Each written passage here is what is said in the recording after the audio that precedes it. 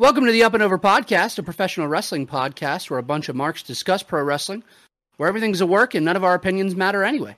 Firstly, I'd like to introduce our local welcome wagon of Florence, South Carolina. That's going to be my man, the Cadillac Cowboy himself, Mr. Ethan Lewis. How y'all doing tonight?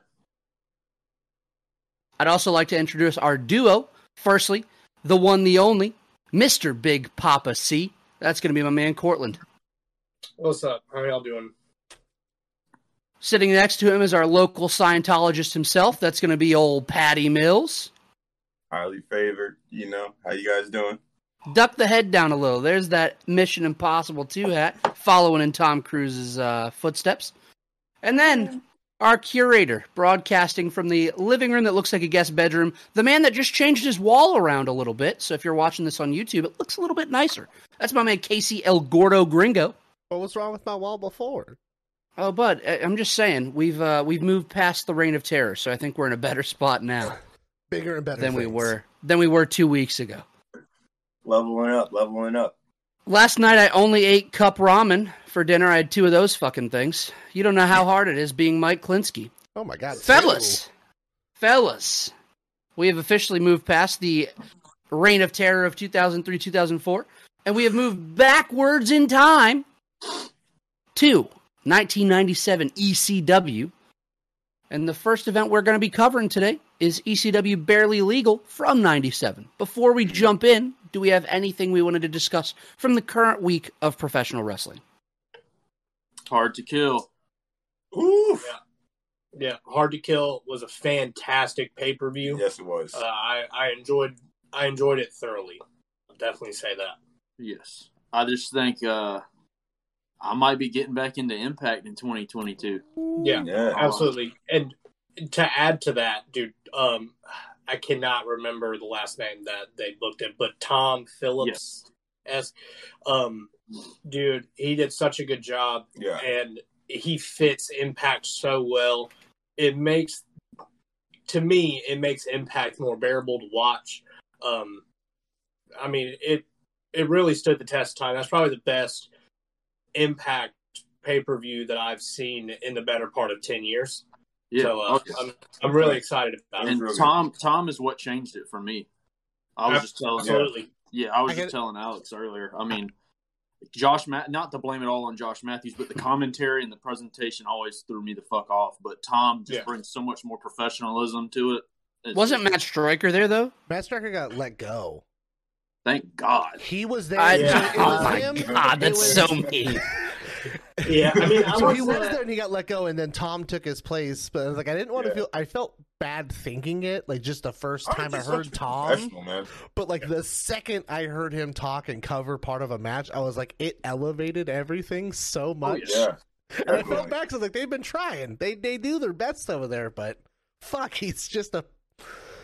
I mean, when you got a fucking fly buzzing the whole time, that commentary sucked ass. It made me feel stupid for watching it. Yeah.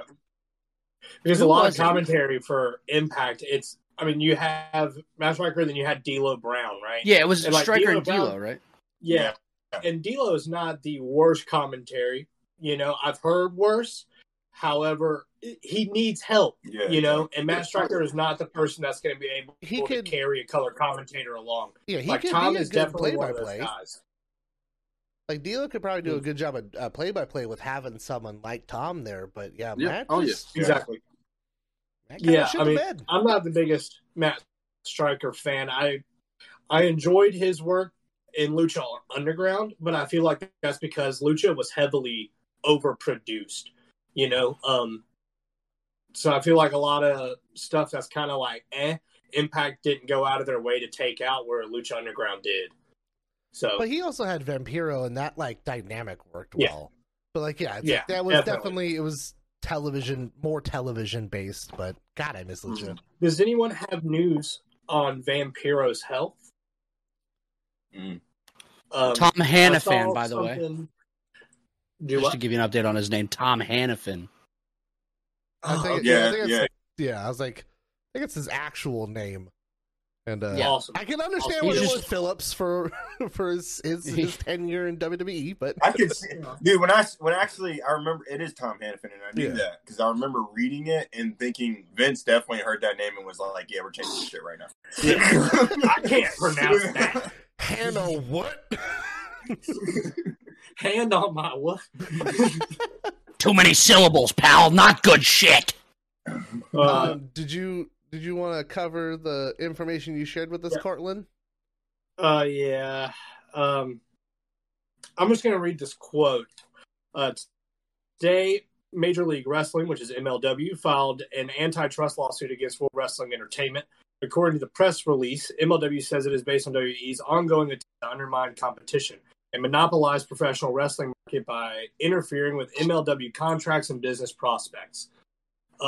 This is my first time hearing about this. Oh, well, it seems that MLW struck their deal with Vice Television. Yeah. And WWE executive had reached out to Vice TV and said that Vince McMahon was pissed, in quotation, and that they would do work with the MLW. And Fight's response to that was that you are doing you're violating an antitrust thing, like an anti-competition, whatever. The moment was the conduct at the moment was illegal, and an antitrust violation of executives apparently responded that they could not control Vince McMahon. Did Vince even know what the fuck Vice TV was? Until Dark Side of the Ring, no. What, did Vince like flip out or something? I mean, I think it's definitely something that we can touch base on. I mean, obviously, there's not a whole lot of information other than that a lawsuit was filed. Yeah. But, I mean, this is something that WWE has done forever.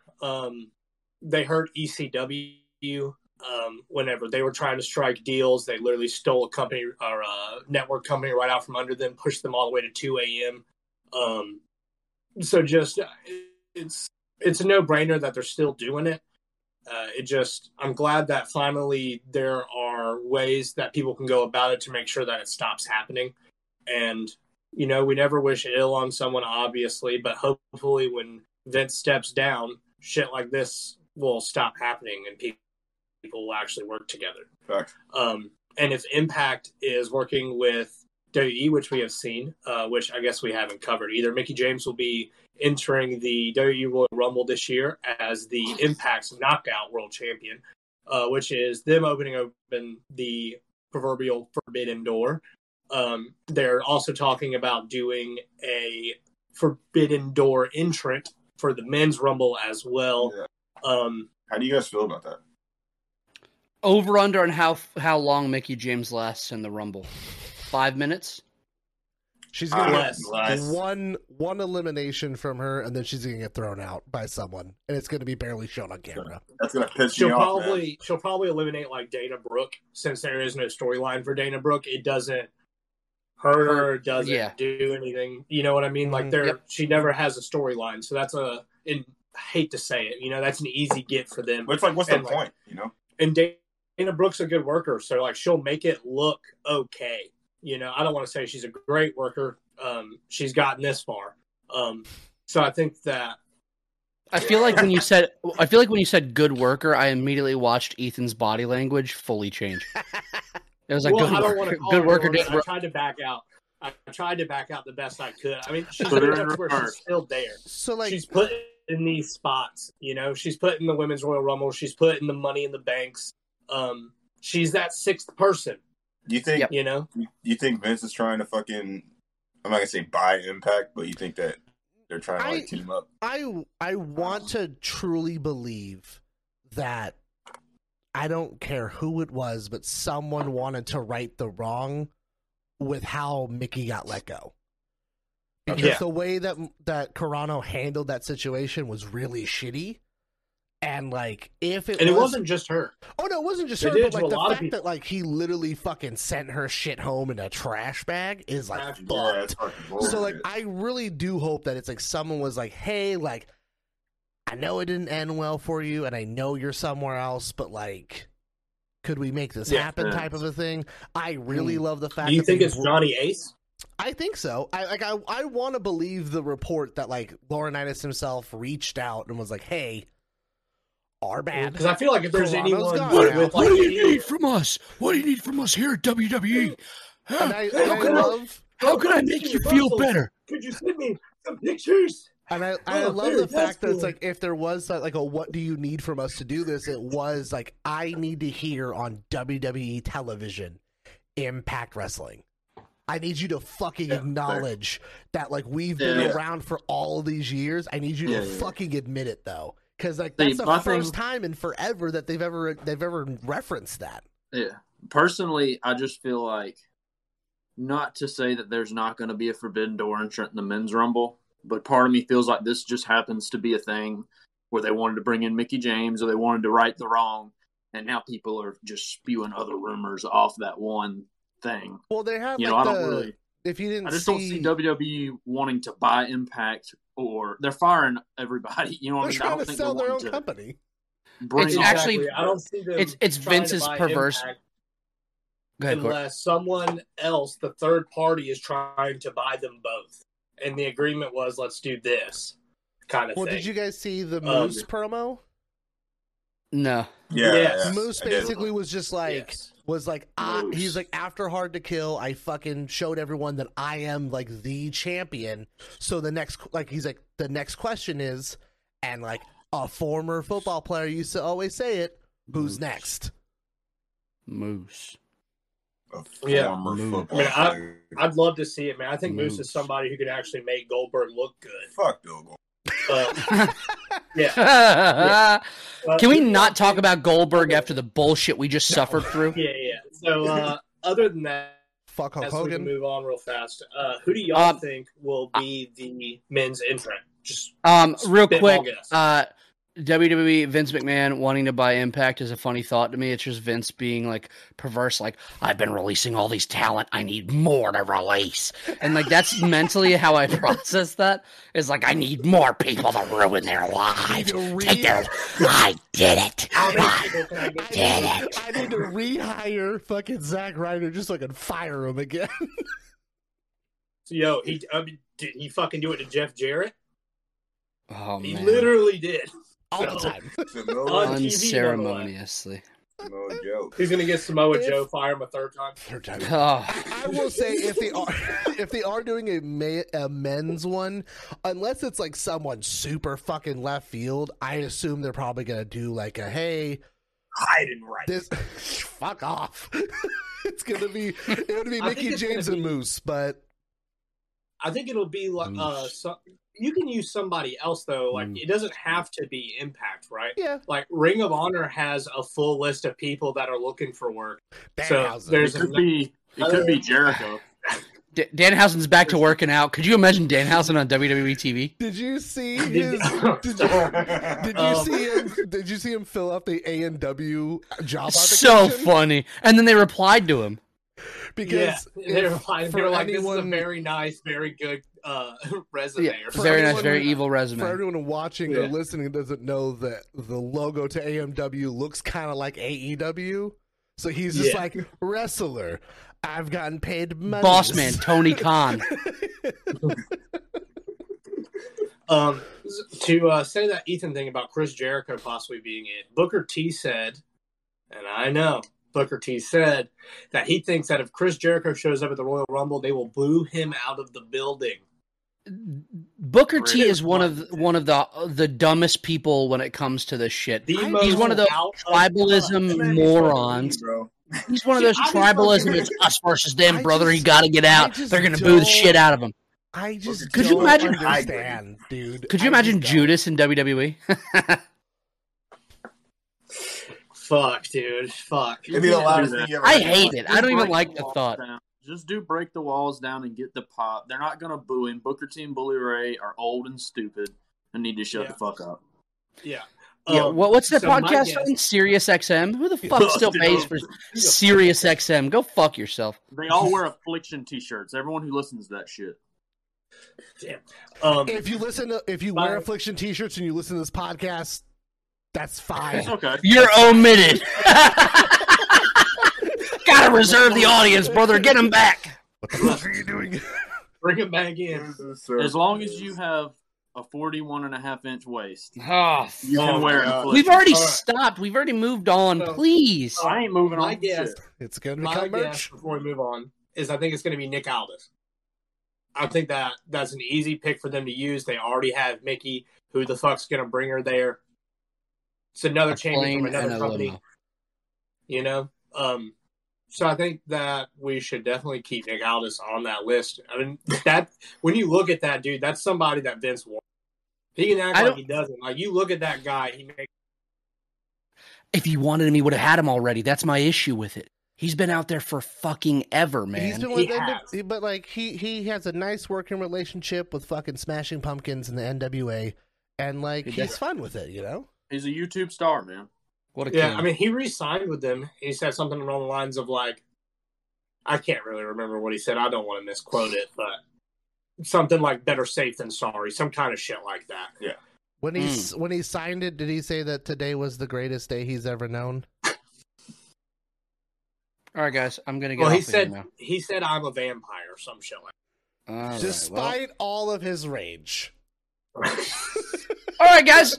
So jumping into the actual podcast today, we do have something to cover, and not getting your shitty little Smashing Pumpkins references in, y'all annoying sons of bitches. There's like 3 of them. It's fine. Not many. It was quick too. It was bang, bang, bang. Ethan's like ready to leave the house. He's just like, all right, I'm done with this shit.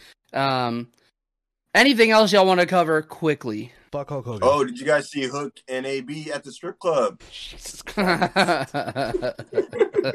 that boy had that. I'm telling you, bro. Hook is going places, man. Hook is a king. There's so many people on the internet that are happy about it, and then there's so many people on the internet that hate him. Dude, have you seen the tweet going around where everyone's like, "Oh my god, all these young lions AEW has," and it's got Hook with that bitch's ass in his face, and it's got Zach Ty and Daniel Garcia kissing somebody. I'm like, "Oh my god."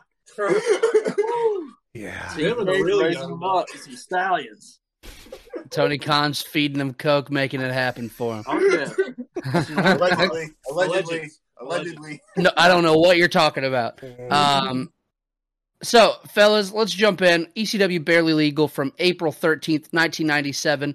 I was a wee 3.5 years old. ECW Arena, Philadelphia, Pennsylvania. 1,170 in attendance. Ethan, did you have something you wanted to chime in with? Oh, I was 1 year and 2 months old. Oh, okay, yeah. Just wee little babies. Casey was still 35. It's crazy. We cut live, and Joey Styles is in the ring to welcome us to ECW's inaugural pay-per-view, Barely Legal. There's a Bischoff takes it up the ass sign in the crowd, and I couldn't draw my attention elsewhere. I was fixated on it. Styles is about to go down the card, and the Dudleys come out to the ring unannounced and really unwelcomed. I was surprised at a "fuck you, Devon" chant that broke out pretty quickly. That was kind of weird, yeah.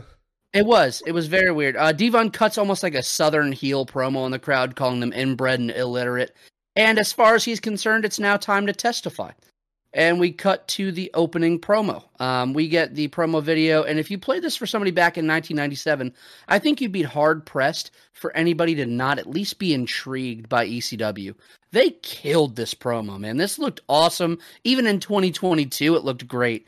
I loved it. I thought it was great. We cut back to live. The Dudleys are in the ring with Sign Guy Dudley and Joel Gertner. Gertner does his... Oh, Lord. The quintessential stud muffin. Gertner does his shtick and introduces the champions. The Eliminators, who are Perry Saturn, who at the time was just going by Saturn, and John Cronus, who was just Cronus, make their way down to a pretty good reception. Sign Guy Dudley gets in the ring as they're kind of like telling the Dudleys to get in the ring. He hits him with his sign, and then he just gets destroyed with a total elimination and kills his ass. Mm-hmm. And the crowd goes bonkers for it. And the crowd was super hot for this match specifically. Dude, like off the rip. I'll be honest, this crowd was really weird to me. This was like the only match they were hot for from start to finish.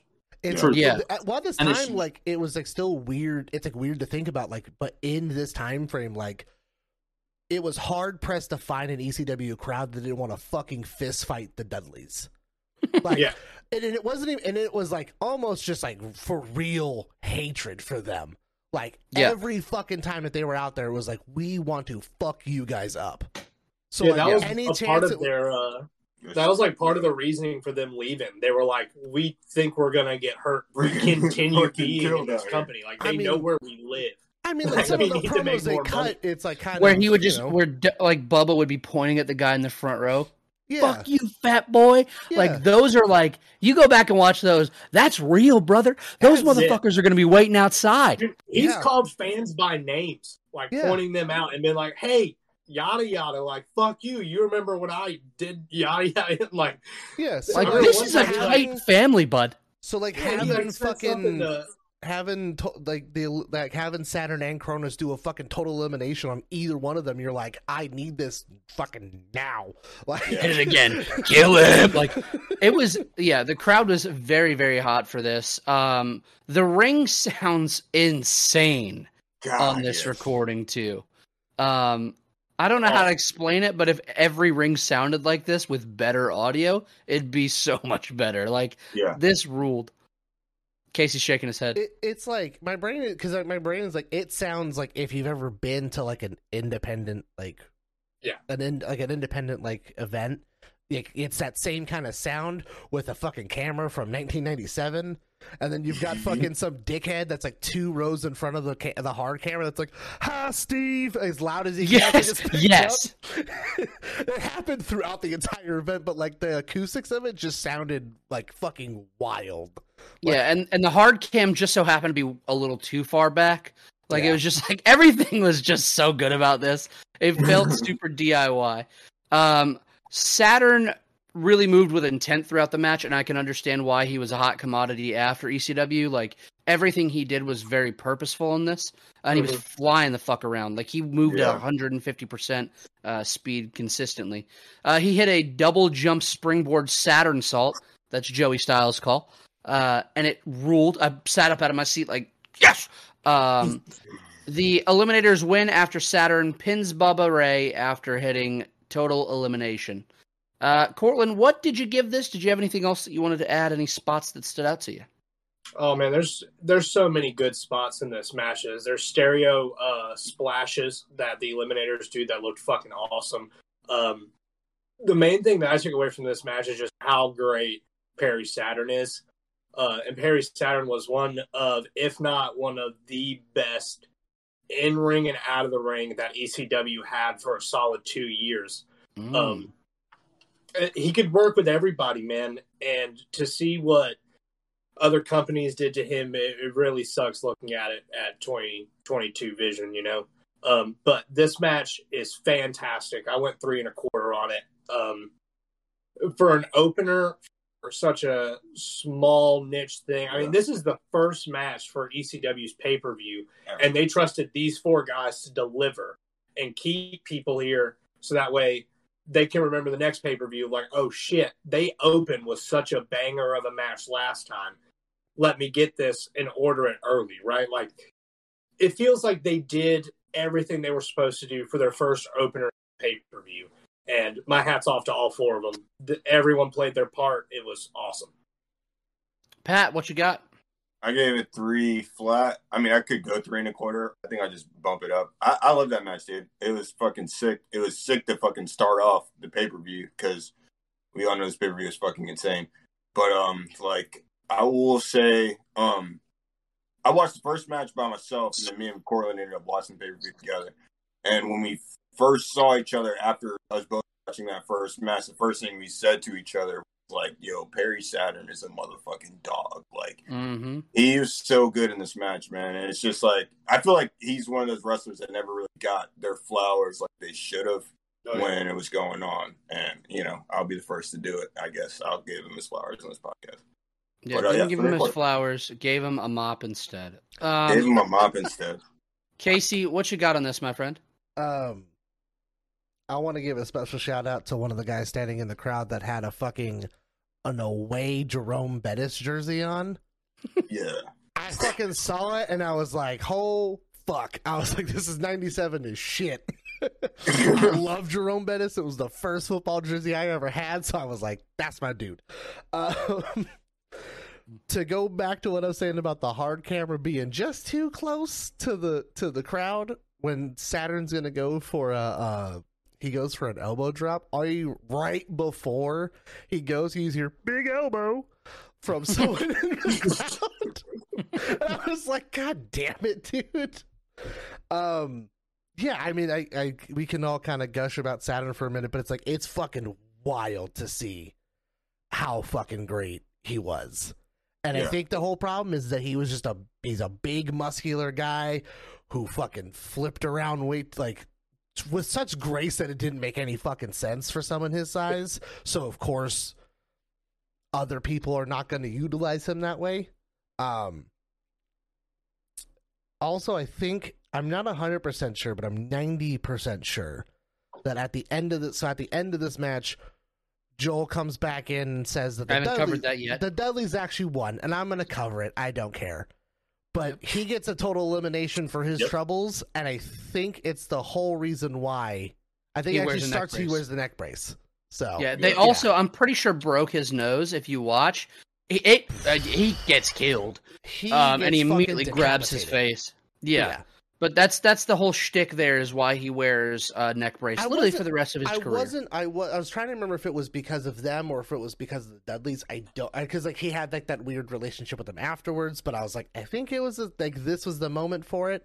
But I gave the match a 3. It's a solid start to this pay-per-view. Big Ethan.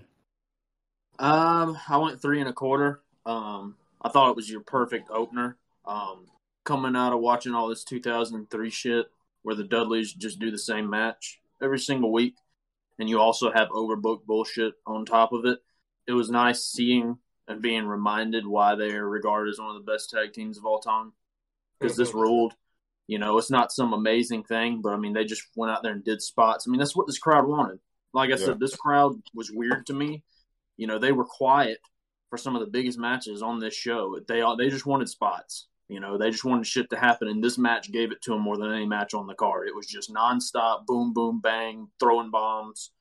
So I went 3 1/4. I think it was one of my favorite matches on the card, to be honest, just because the crowd was with it the whole way through. Perry Saturn is awesome. Dude, the tag matches in ECW, it just blows my mind. Just that delivered. Like they're so great, Yeah. and like. I mean, we'll get into it again, but like ECW was the first one to do triple threats, 3-way dances. They were the first ones to do tornado tag matches.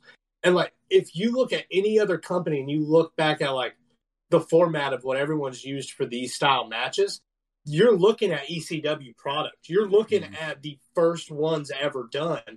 And that is all to the brainchild of Paulie Dangerously. Like, he's the one that told them all that they could do it, and they pulled it off, man. Yeah. I knew that this was going to be a doozy as soon as I saw the Eliminators get in the ring, and they had like the tandem over the top land at the same time. I was like, oh, this is fucking great. Bubba broke his ankle in this match. Yeah, so he was nursing it heavy too. I was like, that's not that shit hurts. And he still takes total elimination at the end. Fuck. It made me laugh so hard when I saw it, and I was like, how in the hell is he even firstly hitting the ropes that he has to? Like, he's hitting them full speed. I went 3 1/4 on this. I thought it was great, man. I was between 3 and 3 1/4. I just thought it was great. As you said, Casey, Joel Gertner announced afterwards that due to the Stud Muffin scoring system, awesome, the Dudleys retained their titles. I fucking love him so much. The new champions hit him with total elimination for his troubles, and I'm pretty sure Cronus breaks Gertner's entire face. And then I have this moment's the reason that Joel wore the neck brace for the rest of his career. To also go off of your point about them coming in, they also went out the exact same way. There wasn't instead of like going through the middle ropes or going underneath a bolt, it was like Saturn went out over the top rope, and then Cronus grabbed his belt, looked, and went okay, and then went over it was like everything that they did was like, this is a tag team in stereo. Yeah. It's just so good, man. And it's crazy to see like them hug, and for such a mean ECW crowd not to eat them alive for hugging so much. Like, those dudes are genuinely happy for each other in this match. Yeah. So it's really cool to see. I think Saturn was also calling some shit. Like, hey, we're going to kill Gertner in a minute, so just get ready.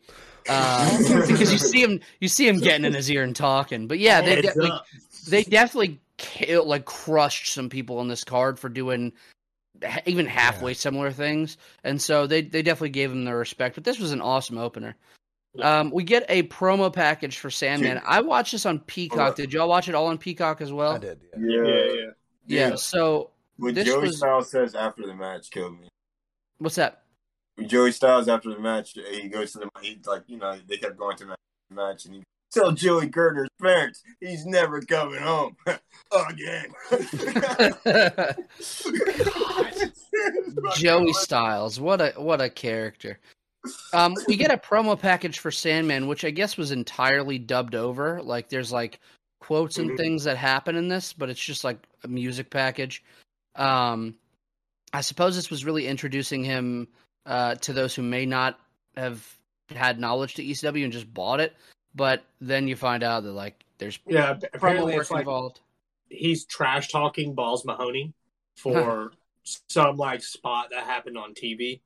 Well, he cracks him with that kendo stick that we see. Folds it over his head. Absolutely. No big deal. And then three the letters rest of full it's of him just like CTE. smashing beers into his head. Just doing the typical It's Sandman still thing, one of brother. the best uses of slow-mo technology was watching It's like- that whole cane fucking wraps around his head, basically hits him in the shoulder blades, and it comes back. I was like, Jesus. It's you're gonna be crazy. throwing that It's balls. crazy who Sandman. It's crazy who Sandman is today because there's nothing. I mean, it's obviously destiny. Like, there's nothing that didn't tell you that that's gonna happen to the guy. Yeah. Odd little tidbit about Sandman. I'm pretty sure he's sober now, and he does like his whole shtick in the beginning, like his walkout entrance with like cans of soda or like cans of like non-alcoholic beer. So he's just having the time of his life, but Just having still the time of living his life. the gimmick, brother. Some fucking old duels just crack. Just lighting his ass up.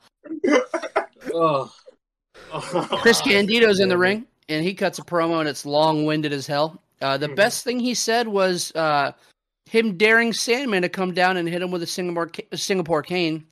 And then he says, there's a problem, though. I'm allergic to cigarette smoke, and that if he has a Singapore cane, well, Singapore is a pussy country, and once Sandman has a Jersey cane, to then come hit him.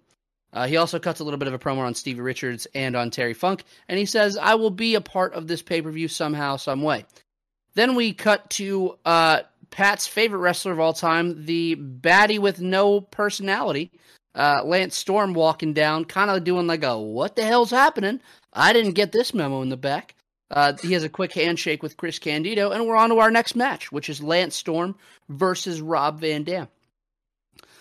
This was real fun. This was excellent as well. Another banger of a match. And in 2022 eyes, it's easy to say that like this should have been great, but it did deliver, man. Even in 2022 standards, this was awesome.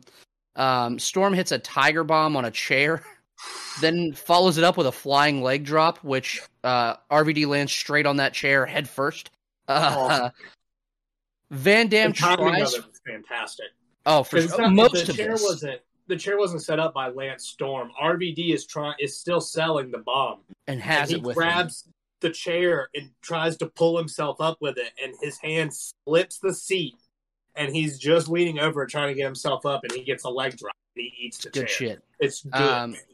Van Dam tries for the springboard back elbow thing, but slips off the middle rope, and the crowd gave him the business. And this was You fucked up. just lit him up for a minute, man. Storm hits Van Dam with a couple of shitty chair shots, and the crowd is eating this alive at this point, booing the hell out of him. RVD jumps up, hits Van Daminator, followed up with a standing moonsault for the 3. Ethan, what'd you go on this, my friend? Did I miss anything that stuck out to you? I don't think you did. I mean, it was just a real fun match. I went 3 stars. The only reason I didn't go 3.25 or 3.5 is there was like a minute or two in there I feel like could have been shaved off just due to the crowd they were working under. Because this is where I started to notice that when things don't just keep running at that pace, they kind of dip down and quieten way down.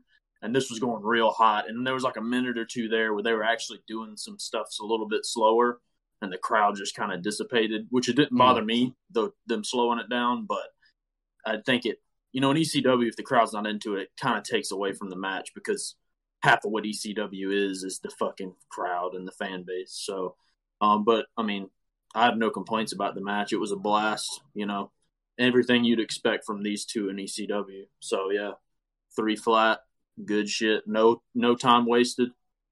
Hell yeah. Love it. Pat, what'd you go, my friend? I went 3 1/4 for this one. Just 2 fucking masters fucking mastering, man. That shit was awesome. It was an awesome fucking match. Yeah. Like, I can't, there's really nothing I can add to this. That shit was fucking badass. Yeah, I have a question for you. I have a question. Is Rob Van Dam a baddie with personality? Oh, yes. Oh, yes. He has a lot of personality. Good. So we had the tale of 2 baddies in this one. God damn it. Love to see it. There's a clip for you, Casey. Go ahead and post that reel on Instagram. Follow us on Instagram, Twitter, and TikTok over at @UpAndOverPod. I went 3 1/4 on this as well, man. I loved it. I thought it was great. Like you said, 2 masters mastering, man. This was just a blast for me. You really see that, like, the future for both of these guys could have been limitless, right? And really, RVD got the most of it because he's a baddie with personality, and that got him far. That got him far. Casey, what'd you go on this, man? First, I want to say Lance Storm's fucking haircut is the wildest shit. Portland circa 2014, baby. It's his motherfucker had the rat tail. Lance that Storm man taped the rat tail on his neck. Yeah, he has his signature flat top with this fucking just thick fucking rat tail. And dude, he don't even look real. When he turned, I was like, "What the fuck is that?" Like, I was like, "Hold on, wait, where'd this come from?" I thought something had crawled up on my TV. That shit fucking weirded me out. So, Lance Storm, you're not a baddie as long as you have that damn rat tail on. You cut that off. So to Ethan's kind of points about like the match kind of losing the crowd a bit, I think it also lost me a little bit. It's not a bad match. I just think that there was like just how things were going. Lance also hitting one of the daintiest chair shots I've ever seen in the history of chairs. It was so. I was like, did something go wrong? Like, you didn't even hear contact. It was so light. I gave it 2 3/4. I knew it. I lost it a little bit, and like I guess it's not a bad match. It's just like it just felt weird. Okay, I'm glad that I'm not the only. Not that it was bad or anything, but there was just a point in there where it kind of like it felt like they were running at a pace, and then it was just like it got weird for a minute, then they finished off. Also, like them being the crowd, all the ECW diehards, them hating fucking RVD is also just weird. Oh yeah, they were chanting "You sold out" and shit. Yeah, I forgot. We'll get there. They just, but like from start to finish, they stealing my thunder. We're not stealing anything. It happened. They did it at the beginning brother. of the match, Buster. It happened throughout, and it just felt weird because I'm just like, he is like ECW. Like, he held the television title for fucking like 2 years or some dumb shit. Like, everyone loved him. So them being like, fuck that guy, I'm like, ah. ECW in my brain is like, okay, Sandman, RVD, Tommy Dreamer, like those are really like the staple guys in my brain. Sabu's in there, but like Taz is in there, but like really, those are the 3 that come to mind. Yeah. Cortland, Casey dropped us under 3 stars there, brother. I need you to bounce us back, please. Good. Go 2. I gave it a flat 3. Flat 3. I enjoyed this match. Like y'all have said, it did fall flat in about probably like 7 minutes in.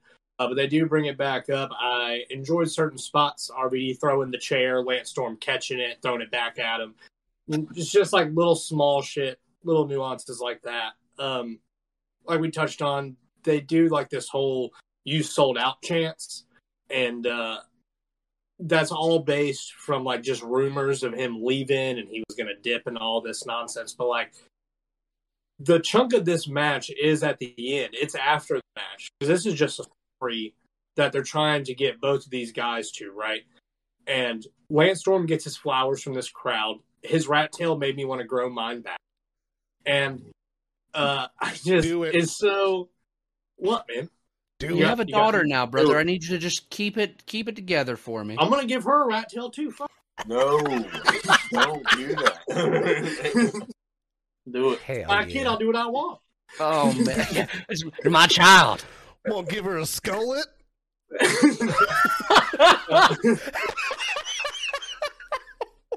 But yeah, man, I enjoyed this match a lot. It could have done more. I'm glad that they got out of there when they had the chance to get out. Yeah. So yeah, man, 3 flat. I feel like I said, the end of this match and this interaction at the end is really where they were trying to get, because the match did not tell you at all. It was just a nice little gift that you got. Check off skullet off of a word I wasn't expecting to hear today. I just learned what a skullet was yesterday. Oh man, it's gonna follow you around. Why were you so angry? Wait. What is a skullet though? How do you explain it? There was this. I don't even know how to. Bald up top, but then you're rocking like the Hulk cul-de-sac turn. Hulk Hogan, but like way trashier. Like it's Yep, exactly. Yeah. Like you want to cross it. It's like a come over, but from the back. Yeah, it's very terrifying. Yeah, I want Casey to grow his hair out and rock a skullet for a one episode. I'll do it. I don't give a fuck. Man got a skullet. What happened? Just bring it out. Oh man, I would probably throw up live. It'd be terrible. Let's get back on track, fellas. Post-match, RVD says he doesn't give a shit if he has the respect of any of the boys in the back. He's pissed that he was chosen as a second-line wrestler to fill in for the injured Chris Candido. He said that he's not a second-line anything. He took the match for one reason, and that was business. He's now worth more money in ECW, and he's worth more money elsewhere. As he's leaving the ring, can y'all clarify on what these chants were? Because for me, at first, it was "get the fuck out," and then it turned into "you sold out." Like, it was kind of like a weird, let's move toward this. Yeah, I'm pretty sure it was "get the fuck when out." they had the 4 syllables. I did hear that "you sold out" at the end, but that before I was kind of wondering what they were saying. Pretty sure it was "get the fuck out." Like, I'm pretty sure that was. Was it just me, or like did like RVD have like? Let's go away, Heat brother. He had like an aggressive lisp throughout the entire promo, though, and I was just like, it was like really like lispy. He was like, he's like, I'm super good now. It felt weird. Casey, you fixate on audio more than anyone I've ever met. It's fucking the whole fucking show, you, man. Sometimes y'all watch different shows than I watch. He's Mr. Monday Night. He's Mr. Pay-Per-View. Dude, Casey's not even watching the match. Casey's listening to the guy near hard cam. I got these beautiful headphones on. I can hear fucking everything. Dude, it's like I watch the show and it's like, all right, video package, crowd's hot, start the first match, got some commentators talking. Y'all, it's like there was a sign over there on row A of section 110 in the balcony. Like, there was mustard on his lapel. Not to spoil anything, I'm still trying to figure out how the fuck that massive sign that comes in later on, like where the fuck they were hiding that thing at. No idea what you're even referencing. If you do not know what I'm talking about, you did not watch one of these matches. I watched Ethan, go back and just watch the intro, and you'll see that Eric Bischoff. What was it? What was the quote? It's literally front row. You can't miss Bischoff takes it up the ass. Front row, dude. Front row hard cam. It's not hard to see. Just pay attention, Ethan. Yeah, just because I saw the Jerome Bettis that's on hard cam fucking 7 rows back up on a chair. He's one of the best Steelers of all time. Let's go back. Let's get back. You're about to heart, just crush Casey's heart. It's fine. We jump into the next match, which Joey Styles, I feel like, does a really good job like presenting to an American audience. We have a special match presented from Michinoku Pro Wrestling. It's Taka Michinoku, Terry Boy, and Dick Togo versus Gran Hamada, Masato Yakushiji, and the Great Sasuke. One thing stood out to me in this match that pissed me off, and it is audio. So Casey, I'm going to sound like a hypocritizer here. And that was That was to pop Cortland more than anything. Well, you're a fucking criticizer too. You're a fucking criticizer too. Styles on commentaries says the great Sasuke, and it made me throw up in my mouth. But anyway, this was a match that ran at breakneck speed from start to finish. This just kept going. Some of the bumps Yakashiji took in this were cringeworthy, as they were trying to actually commit murder, and he was only 21 years old. That poor child. Sasuke's moonsault to the outside on Dick Togo made me sit up and yell, and I'm in my room by myself. He goes right into the front row, and you see one of the guys like that was in the front row, 4 rows back, like, what the fuck? Like, it's just so good. Holy shit!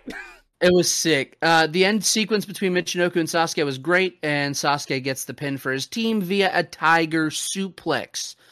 I went 4 stars flat on this, man. I thought this was the best match in the card. On the card, I thought that they delivered, and the crowd was super, super into it, and it was just really well received. Cortland, Pat, I saw y'all immediately have a good reaction, so I'm gonna pass it down to y'all. Rock, paper, scissors for who goes first. I just do it. I went 4.5 stars, bro. I fucking loved this match. Jesus Christ, I'd watch it any day. Like, it's just great, man. It's beautiful, beautiful work from every man that was in the match. When I was a kid, I was a big Taka Michinoku fan. So, like, just watching a random match, because, I didn't know we were going to do this pay-per-view last week. Shit. And, like, just to be sitting here and just watch a random Taka match, like, I just fucking lost it. I was like, this is fucking awesome. A nice little gift. Yeah, And it was just great. It was a great fucking match. I had a lot of fun. Me and Cortland were literally losing our minds watching this match, dude. Yeah. We had a good time. A lot of screaming and a lot of yelling. Yeah.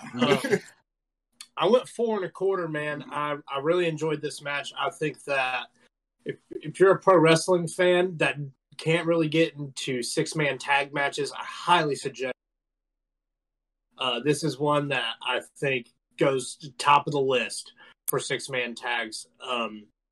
It did go a little far. They could have shaved off a couple minutes, but I mean, I'm not complaining about the length. It's fucking amazing. There's so many near falls and a lot of saves from partners.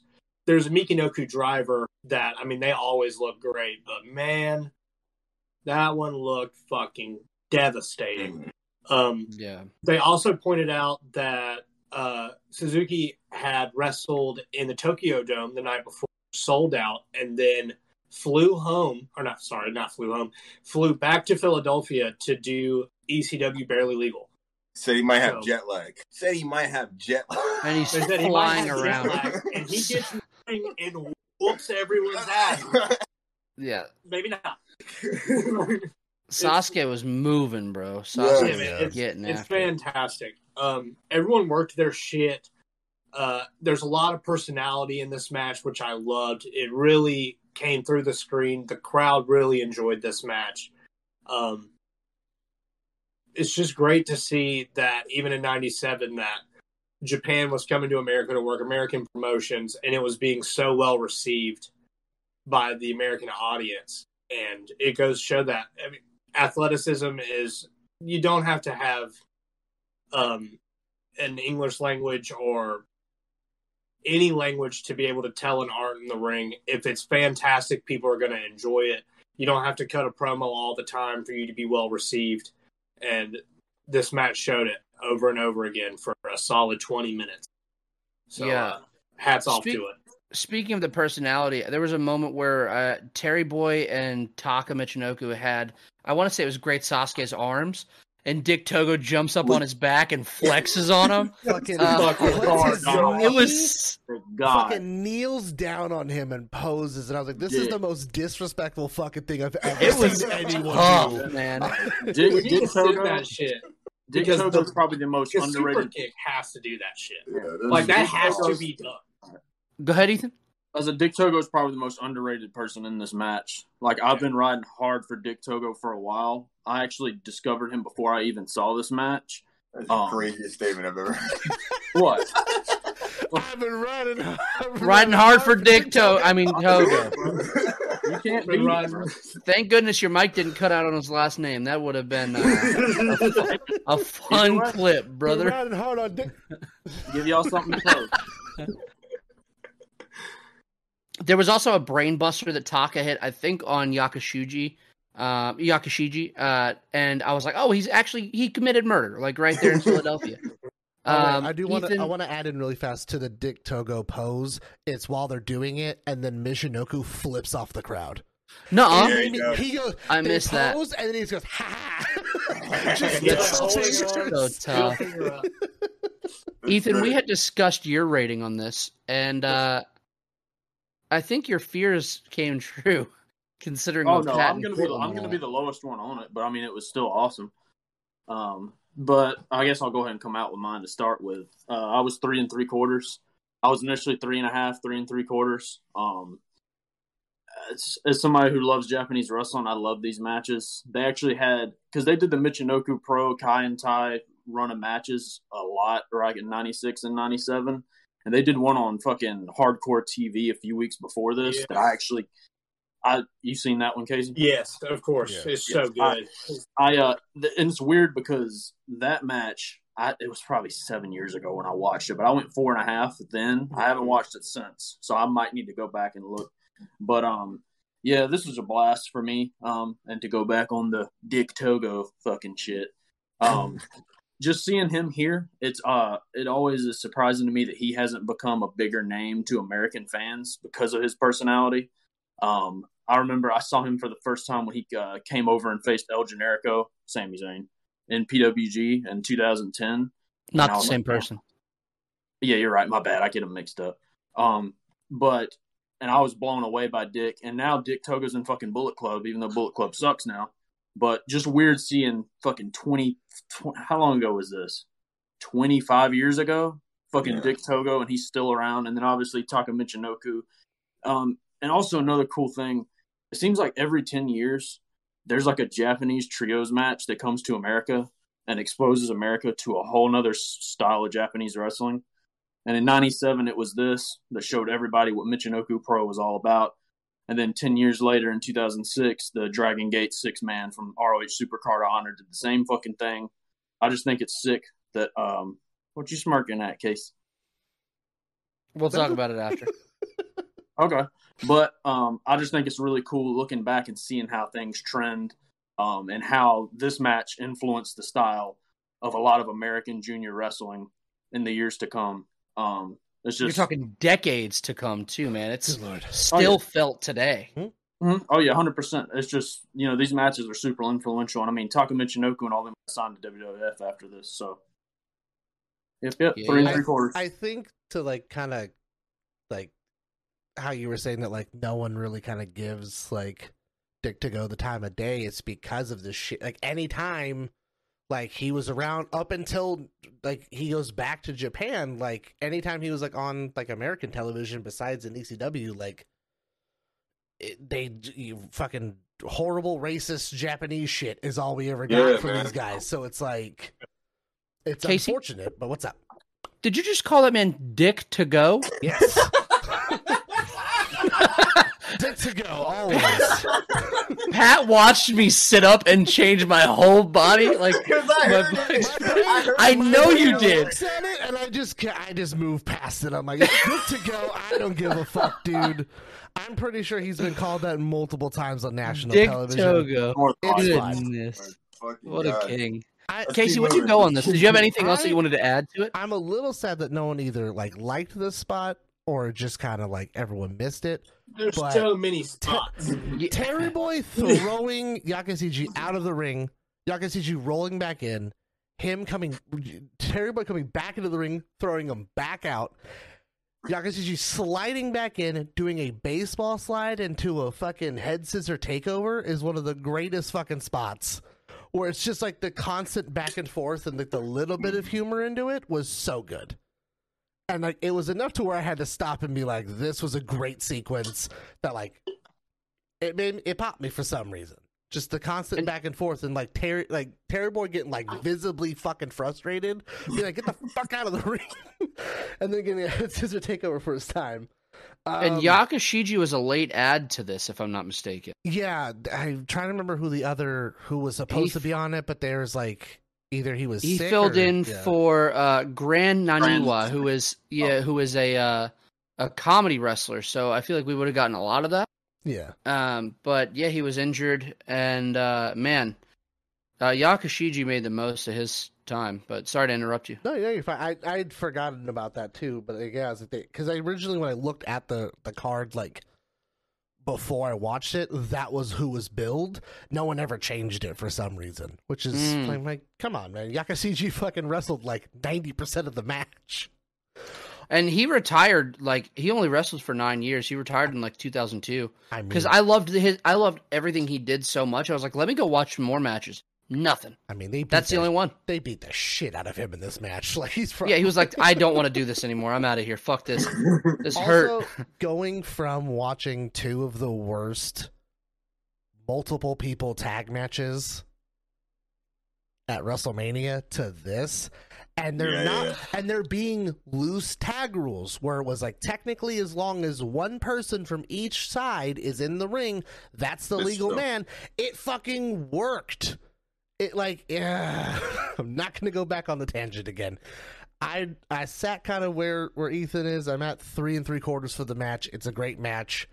It fucking redeems every fucking tag match I think we've watched since this podcast has started. Yeah. I really would implore you and Ethan to go back and rewatch this and see if it doesn't jump up to a 4. No, there's just a lot to embrace in this, and like a lot to digest, really. Yeah.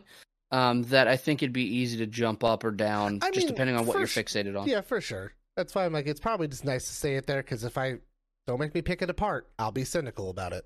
That's fair. That's totally fair. Post-match, there's a little scrum between Togo and Hamada, but it was just like, it felt like a weird thing. Maybe real heat, brother. Maybe real heat, brother. Because it kind of seemed like it, like everyone's on the outside pulling him away, and he's like looking at him like, "You fucking think this is a joke, dude? I'm gonna come in there," and everyone's shit. And they're just all relax, brother, please. Ring, like, is someone else gonna come in and run up on us, or like? So they just like put their hands up. It was just a weird thing. We get a promo from Stevie Richards in black and white. Tonight is about Stevie Richards becoming a man, and he's ready to earn the respect that he feels he deserves, especially from Raven. It's just whatever. I get that they're trying to. It's the BWO. They're obviously trying to do the whole like NWO thing, but their song doesn't match the promo. So having like the BWO entrance song being like all fucking quirky, and he's like, "I was a fucking shill of a man for 2 years being fucking," and like it's like a serious promo.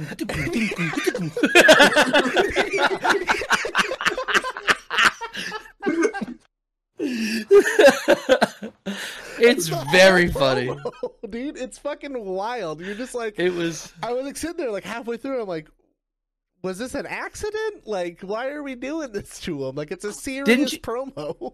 Didn't you have Blue Meanie pop in at the end, talking like Razor Ramon at the end too? Yes. Yeah. He's like, I'm like, shit. I hate it, man. It's so bad. It's awful. That's why I love it. It's so bad. I hated it so much as a kid, dude. I hated it so much. Speaking about hating things, we move on to the next match. The franchise Shane Douglas with Francine by his side, defending the ECW World Television Championship against Pitbull number 2, Anthony Durante. I forgot to mention, in between or right after Big Stevie Cool's promo, there was a Terry Funk video that was taken out of the Peacock version. They cut a lot from this, apparently. They trimmed a lot of stuff out. They also did a halfway job of like censoring certain words, but then like later on, like that word was just fine.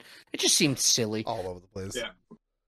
However, could you imagine actually having somebody dedicated at Peacock, like having to go through and sit through all of this and like, all right, here's a beep button at 2 hours, 15 minutes, 42 seconds.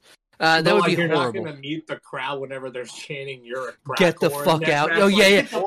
Show your tits. Show, like. Out Shane Douglas when he says, "I was the first one to call out pussies." But they bleeped. Yeah, they bleeped. They bleeped Chris Candido earlier for saying Singapore's a pussy country, which I get bleeping that, right? Well, that's a whole country of people. He says he calls out pussies, but then he says something else in like the same sentence, and they bleep that out, and it wasn't as bad as calling someone pussies. Like, I was sitting there going, what? Pitbull number 2, Anthony Durante, who looks like Braun Breaker now that I think about it, is not only challenging for the championship, but also to avenge Pitbull number 1, Gary Wolf, as the franchise broke Wolf's neck. Yeah. It could have been due to the placement of this match on the card, but this was the shits. Douglas wins this via pinfall by way of belly-to-belly suplex. I gave it a 1.5 stars, fellas. Damn! What? I gave it a 1.5 stars. And that was that felt generous. This sucked ass cheeks. Casey, what you got, my friend? Okay, so like we had talked about this, privately in our group chat. Like the promo behind it, all of the work of like how, like what they were trying to explain, like once again on paper sounded good. I don't know if it's because Pitbull number 2 is just a good tag wrestler or what, but yeah, he's even a good tag wrestler. I'm trying to give him benefit of the doubt, man. All right, I'm trying to be nice here. For some reason, I wrote down when Shane Douglas is cutting his promo, he goes, "You don't have to like me, and I don't give a shit if you do." And I was like, "Good for you, Shane." I was like, I like that. That's admirable. But to go to what you said this finish was, remind everyone, Pitbull number 2 gets hit with brass knuckles, which looks like a chain, right? With it looks like a leather fucking bracelet. If you look at fragments of a broken table. Yeah, so it gets hit twice with brass knuckles, part of a table, a chair. No, it's not like he hit him like this. Oh no, he flat hand a broken piece of a table and hit him. It's about a table. It's a piece of a table probably about like 3 feet wide and like 3 feet tall, and he takes that motherfucker and cracks it over his head. And Pitbull number 2 either completely no sells these, or does a quick kick out, or he does a quick kick out, but a belly to belly suplex. Fucking done. It's over.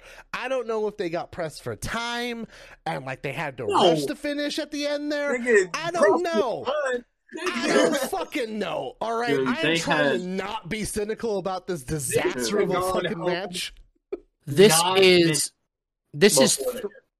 is 3 months before Bill Goldberg debuts, so Pitbull number 2 is just testing to see if the no sell got the crowd over, brother. Dude, there wasn't a thing that got this crowd over. I gave it a gentleman's fucking 2 because I'm not trying to be fucking mean, but like.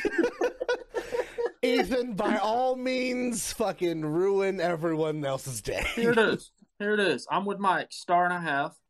So here's what we got here. I get what they're trying to do. Shane Douglas is great. I'll give him his credit, his flowers.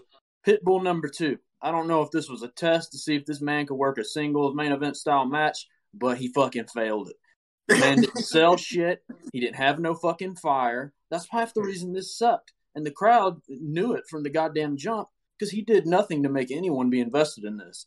I can't tell you shit about Pitbull number 2 right now.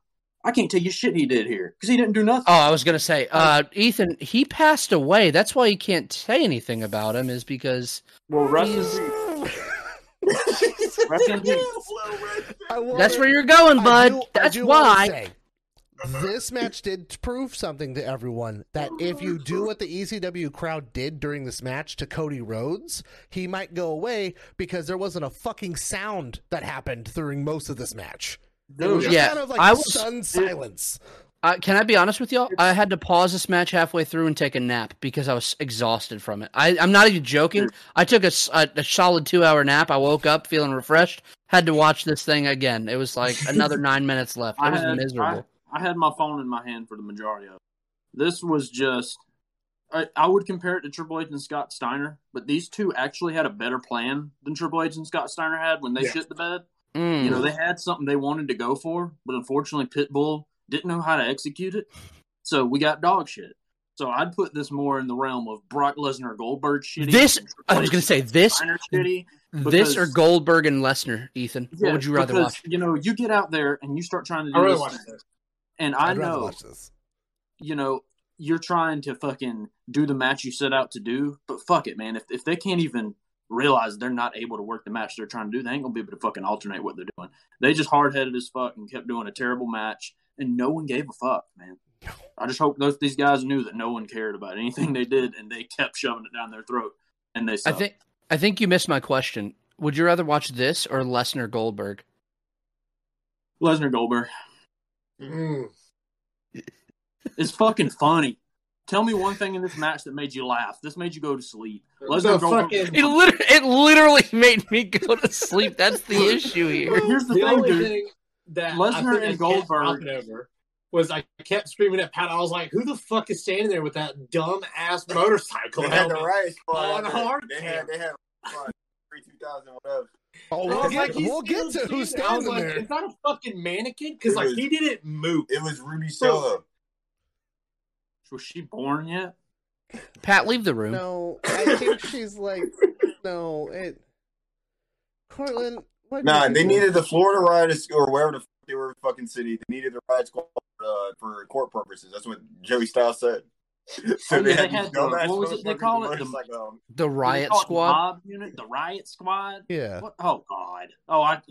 It was the Philadelphia Riot. It was the Philadelphia Riot Squad because Shane Douglas had a hard time getting from to the ring because he had that they keep fucking with the franchise, man. They wouldn't leave the franchise alone, so we had to Harley must have knew that they were going to have something to try and get this crowd into this shit. Let's bring the fucking Riot Squad down there.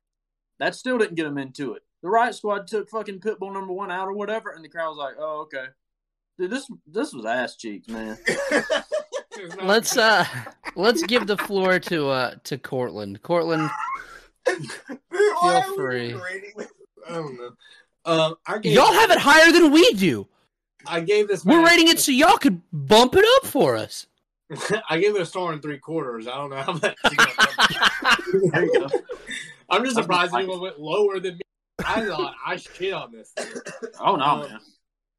Yeah, man, it's not great. Like you said, they had a story. They were trying to get somewhere. It didn't do well. Pitbull #2 is obviously a tag team wrestler.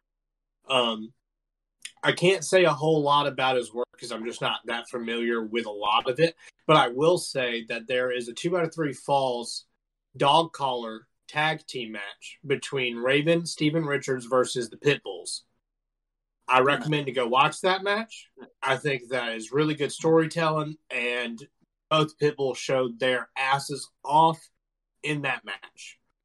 However, this match is not like that one. It's not that match at all. And I mean, this thing dragged on. I think it ran 20 some odd minutes. Was it really that fucking long? Holy shit. It was the longest match on the card. It was 20 minutes and 43 seconds. There it is. It was such a blur that I was like, maybe they just ran for time. Dude, I don't know. It's about 9 minutes too. They should have ran this shit home at 10 minutes and give it 10 minutes properly just because it's a championship match. And I don't want to see a championship match lower than that.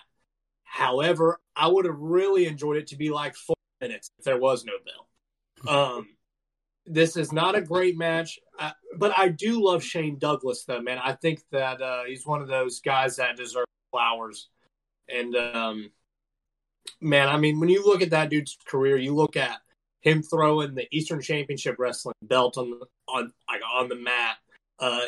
You look at just so many accomplishments in his career, the people he's had matches with, people he's surrounded himself with. And there's not a lot of people that didn't become legends.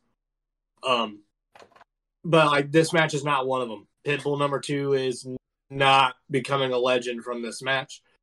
I should have gone lower. Yeah, I should have gone lower. You have the chance. Nope, he already said it. All right. It's already out in the open. The caption of this match is Shane Douglas versus Pitbull #2. I should have gone lower.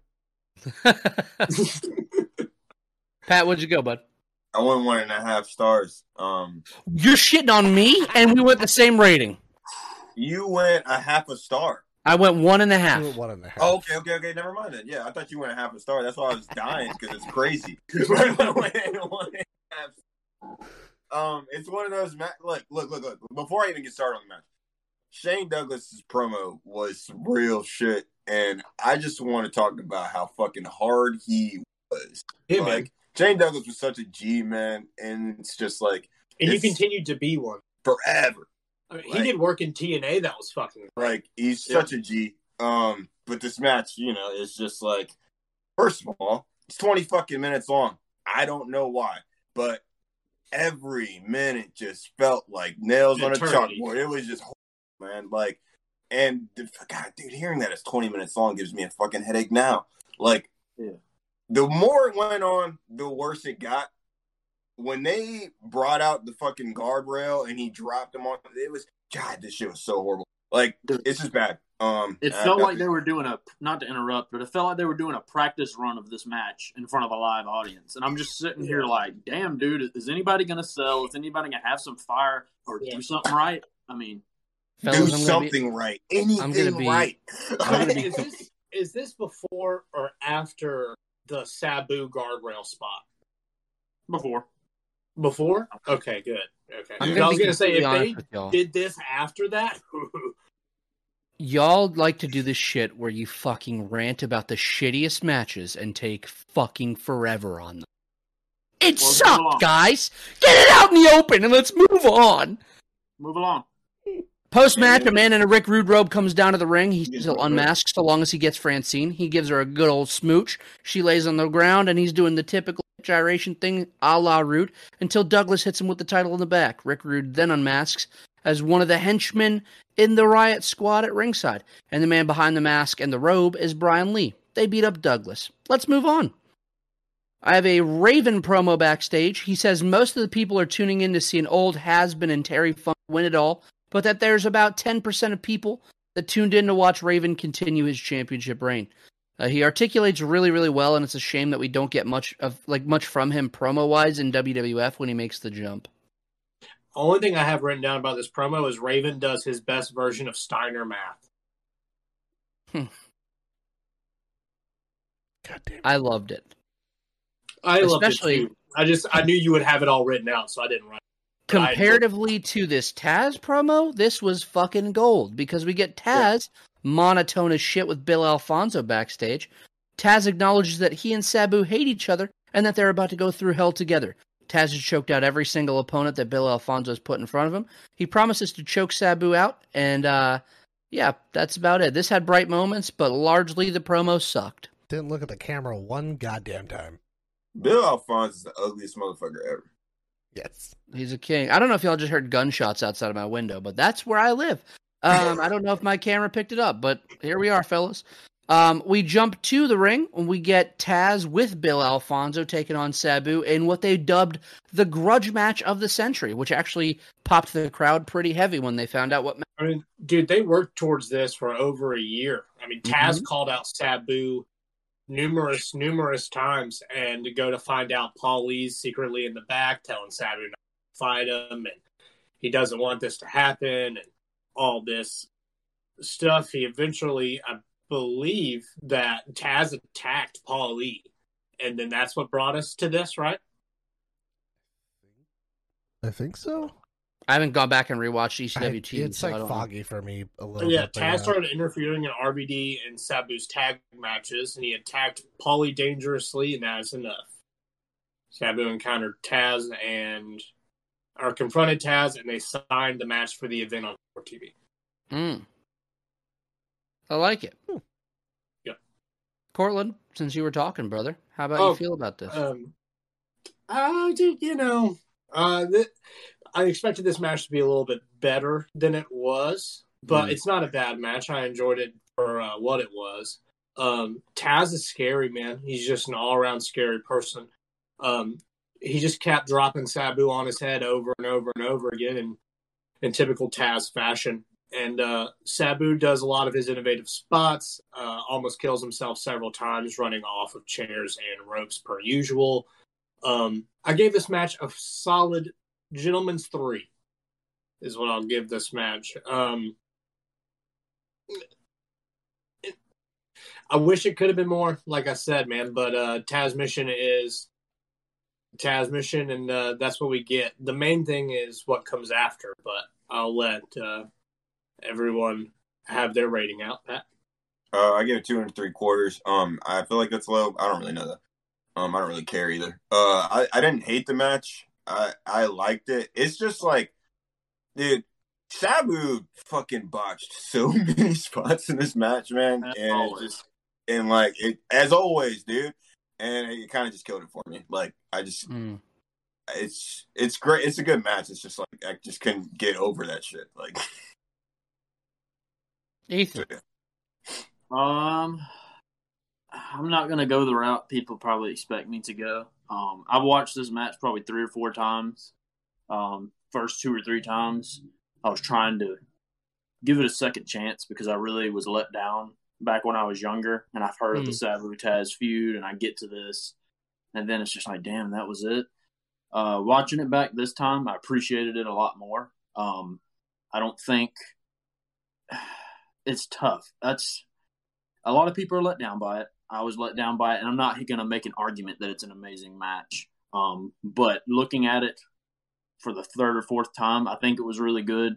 They just didn't work it in the way you'd expect by how they built it. You know, you would expect a fucking fight, throwing bombs. You expect a blood feud.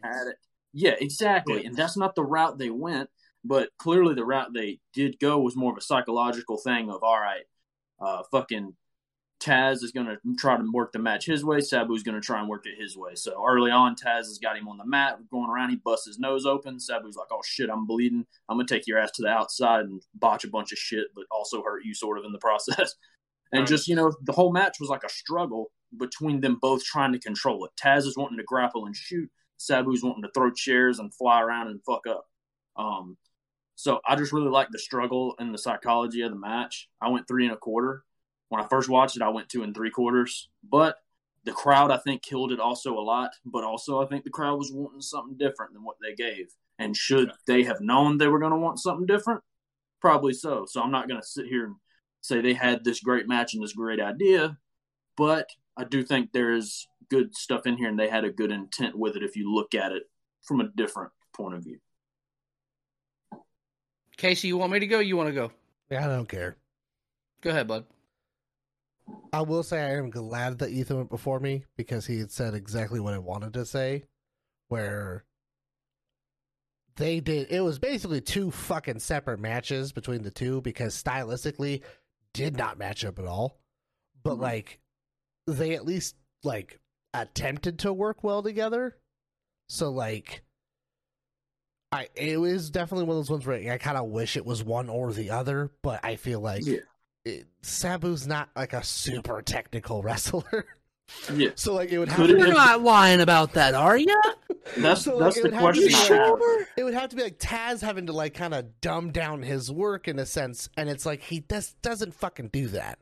And I feel like that's like always been the issue of like them being in the ring together is that like Taz is really fucking good at what he does, but he doesn't like he's not gonna counter a fucking dive to the outside of the ring with one of his own. It's not gonna fucking happen. Like it's so. I will say, Sabu is notorious for botching shit, but technically speaking, this is the most successful springboards I've ever seen in a match from him. The only like fuck up one he had was when Taz literally stood up on the table and like he had to stop, but like every other springboard spot he had, he fucking nailed. And for some reason, that's like mildly impressive to me because for someone that's like known for doing them, he fucks them up every match. Oh yeah. Like it's like it's hard pressed to find a one Sabu match where it's like it all goes according to plan. No. I think I was being a little more generous on the fact because I do believe that they did the best with what they did. I mean, ultimately it's on them for fucking not working one style together, but I gave it 3 1/4. I think about like A few minutes into this match, I had realized what this match was, and it's what we haven't talked about yet. And I went, oh, fuck. And I was just really excited for that to happen. So. And we get to better Taz and Sabu matches throughout this year and the next year. So this is their first. I think it's just like touching on TV, you know? It's just it's still just weird. Like, yeah. Fellas, a few things that nobody touched on. Firstly, Taz was in the ring and then Sabu just kind of showed up. I love that. Just kind of he fucking sprinted out. Yeah, I literally he just sprinted to the ring, I guess, with a question mark. I loved when Taz gave his leg for a single leg to Sabu, then took his back, got his hooks in, and beat the shit out of Sabu with these cross faces, man. I loved it. I popped really hard for it, and he busted Sabu's face up. It felt like a gritty moment in that match. But it was like the tale of two matches. It was like Taz was like, "This is my domain," and then Sabu was like, "All right, motherfucker, you got me bleeding. Let's go to mine now. I gave you tit for tat. Let's go back outside. Let's figure this thing out." I enjoyed this, man. I didn't hate it too much. The crowd, I feel like, enjoyed the outside moments, like especially the crowd areas that they were in were like eating it alive, man. They loved it. Sabu hits like this springboard Hurricane Rana from the top rope for a near fall. Ruled. Taz then takes Sabu to Suplex City for a minute before locking in the Taz mission, and he chokes him out. I had a hard time going between 3 1/4 and 3 1/2 for it. I enjoyed it that much. I went 3 1/4 ultimately, but man, I didn't think it was as bad, man. I feel like I walked into it with expectations of Sabu being as advertised and being a fucking wild man that just doesn't do things very well, but he's still crazy enough to do them. And I feel like that made me enjoy it a little bit more, but it was great. Post-match, Taz says Sabu gave him the fight of his life and that anytime Sabu wants a rematch, Taz is happy to oblige. He extends a handshake as a sign of respect for Sabu. They embrace and the crowd shits on them for it.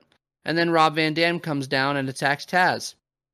It takes a little bit for Sabu, and props to Sabu here, man. He really played up the suspense with the crowd because they were kind of like, "Is he gonna?" And once he started stomping out Taz with Rob Van Dam, like they loved it, man. Alfonso comes in and faces off with like Van Dam and Sabu, but then he just reveals a Sabu shirt underneath his Taz shirt. He double crossed Taz. You have a "you sold out" chance raining on him. Fonzie said that he owns Taz. He owns his colors. RVD grabs the mic, says that he's a main event superstar, and if anybody wants to book him, that they need to get in touch with his man Fonzie.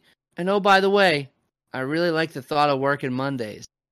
Bill is they're showing them walking to the back, and Bill is cutting a promo to the camera right in front of him, and then fully turns his body and looks at this man dead in his face and goes, "Hey, fuck you, asshole!" And it was my favorite thing because they had a hard time. They had a hard time getting this on pay-per-view because it was like, all right, motherfuckers, like the mass transit thing happened. Like we need to settle down. We need this to be dumbed down. Like we don't need cussing. We don't need a ton of blood. Like, and then for Bill Alfonso to just like turn and be like, "Hey, fuck you, asshole," is such a funny thing to me. He like literally just like repeats the promo he cut walking back, and everyone's just yelling. He's like, "Fuck you, asshole!" Yeah, he like stops and like fully turns. It's good, man. It's good. Also, anybody have anything that they wanted to add there? I know we're kind of doing these, and I always forget how much I fucking despise having to hear Bill's whistle. Yes, my god, dude. Yes. I'm so excited. I hate it so much, dude. It's so hard to get through RVD and Jerry matches, or like really any RVD match. The whole time. Can you imagine being there? Oh my god. He looks so like I wish I like knew their names because it's the same 5 fucking people that sit in the front row all the time, but one of them that notably is wearing a Hawaiian shirt and like typically always does. He says something to Alfonso and Fonzie looks back and just goes like really fucking loud in his face. Like he just fucking wails on that whistle. I'm like, Jesus, dude. There is one thing I wanted to add to the Sabu and Taz match that I wrote down. I forgot. Sabu starts doing Taz's offense, and he responds with a collar elbow, like collar suplex of his own. He even puts him in a Taz mission, which, I mean, that's just something in this match that whenever it opens up, you'd never imagine you'd see Taz or see Sabu wrap Taz up and put him in a rest hold.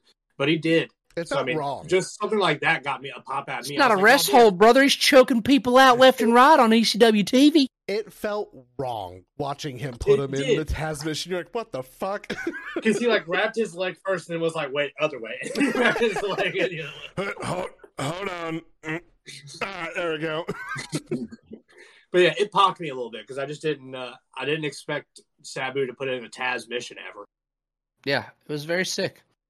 Joey Styles introduces Ric Flair's best friend Tommy Dreamer as a special guest color commentator. We get Beulah McGillicuddy coming out with him. I love the moments that I get Cortland to put his hands over his face. That's the nicest way I could have said it, Court. Yep. That was the nicest way I could have worded that. Hey, dude, I would have said way worse. So. I know. I know.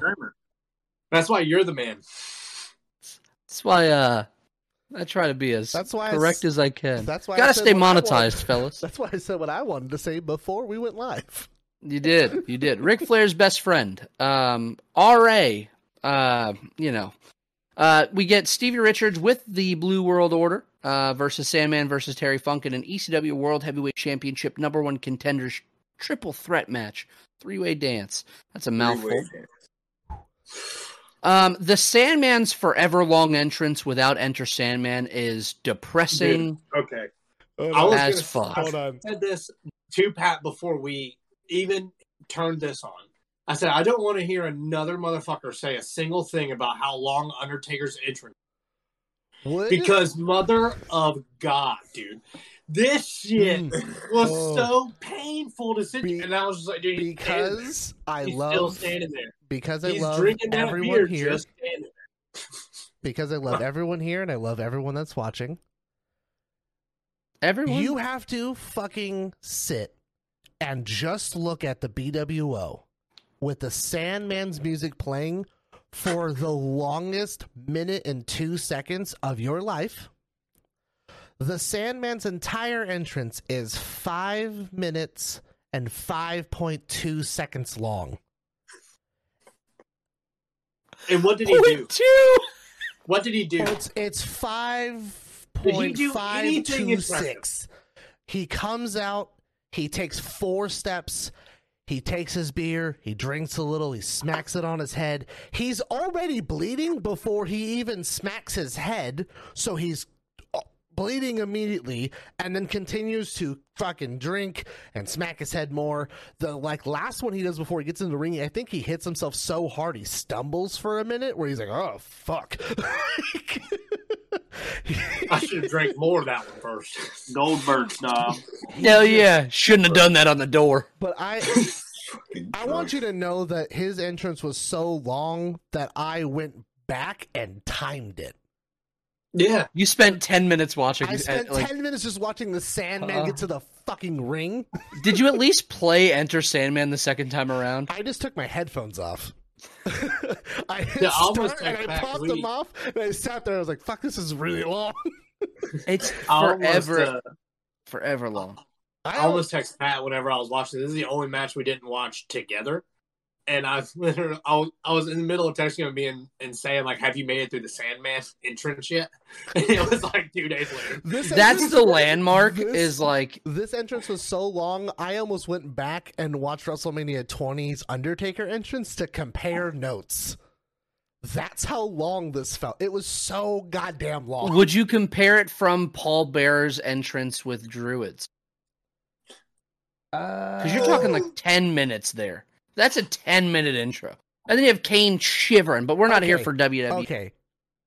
I don't want to spoil anything, but we had watched something else. Most of us have, at least, because we want to cover it at some point. Sandman's entrance is 5 minutes and 27 seconds in that. But that's different, man. If you have not. It fucking is, dude. If you have actual audio from that, that is the best crowd when Enter Sandman is playing. That crowd is going bonkers, man. It's a whole 2 women's matches in the WWE long. That's fair. Is so long. Cortland. You're just ruining Cortland's day. Anyway, Stevie Richards really gets his ass beat in this match. Good God. Also, can we acknowledge just how timeless Terry Funk is? 52 years old. Yes. At this time. He's a fucking nutcase. God. It makes me appreciate how insane he really is. Richards gets eliminated after getting the piss beaten out of him, ultimately being pinned after a tandem powerbomb.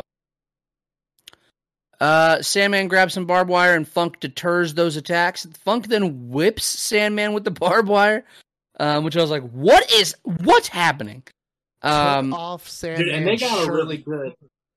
Yeah, they got a really good close-up of it, too. Like, I think the second or third one he throws, it hits, and you see stuck. It, like, right into his side, and he pulls it, and you see Sandman's face being like, ah, that fucking hurt. Like, damn it, I was supposed to no-sell that. Should have had one more beer. Should have cracked myself unconscious. After a back and forth, Richard gets re-involved, hitting a Stevie kick on a trash can-covered Sandman, allowing Funk to win the match via, I think he had a moonsault for the W. Am I right on that? The scariest moonsault of all time. Of the match. This Dude, fell off the his hip right on his sternum. Like, he does a backflip, but does like a half corkscrew and lands all hip right here. Would you rather have Terry Funk land all hip off of a moonsault, or would you rather get your whole entire face caved in by Cronus on a fucking total elimination? Figure it out, fellas. I'm taking that Terry Funk buff. That's what I'm saying. Cronus, go back and watch Joel Gertner get his fucking whole head wrecked, dude. Early on in the match, they have a ladder out, and Funk does a moonsault off of that, and he fucking lands on his head like minutes into this match. Like he Lance Archers himself, brother. Hell yeah! I just wrote Terry Funk unalives himself on a moonsault off the ladder. It's like fucking Christ. Yeah, I don't know how he made it through this whole match. This fell off the tracks after Richards got eliminated. But it was all right. It was fun. I went 2 3/4. I don't really have much else to say. Whomever wants to talk, feel free. I would say let's do Pat. I'm scared.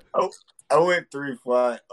Dude, this match was not good. It's a mess. But it was great to watch. It was hella entertaining. But it's a mess. It definitely goes off the rails. Terry Funk, Jesus fucking Christ, bro. Thank you for everything that you've ever done. Literally. And I will say this. American piece of shit Tommy Dreamer definitely ruined every moment of this for me. Everything, anytime he opened his fucking mouth, trying to be like, ooh, they told me not to interfere. He had to do it by himself. I hated every fuck Tommy Dreamer. I hated all that shit. But if he wasn't around, I might have rated it higher. Who knows? Ethan, I think I heard you start to talk before, man. Go ahead. Oh, well, before we got on this podcast, we're talking about my dad's favorite wrestlers. One of my dad's favorite wrestlers is Terry Funk. So, goddamn right. I have a warm place in my heart for Terry Funk. It's so on brand. I've seen Terry Funk wrestle a lot. I've seen this match several times, and the fact is, it is a mess. But look at who you got: Sandman, who is not a good wrestler; Terry Funk, who is 53 years old; and Stevie Richards, who has not done anything very inspired in his entire career. So this just, it was bound to come off the goddamn rails. But 3 stars, man. I mean, you can't shit on something that was this fun. I love Terry Funk. I love what Sandman does, and Stevie did his thing too. Fuck yeah. I love Terry Funk. This show and this ending, I love this whole fucking thing, man. It's just Terry Funk getting his moment. And here's the deal, too. Like, with the fucking moonsault off the ladder, I put this in my review of it. It's like, it looked like fucking dog shit. He about killed himself. But here's the deal. Realistically, if a 53-year-old man's doing a moonsault off a ladder, is it gonna look good? It's off a ladder that they got from fucking Home Depot. It's a straight up painting ladder, it's a painter's ladder. If Terry Funk hit a fucking uniform moonsault off of that thing, I wouldn't have liked this match. I would have gave it 2 stars. Sandman tries to climb up the opposite side of the ladder at one point, and I was waiting for it just to fucking snap in half. To literally crumble. Yeah. Dude, it's just like, I don't know.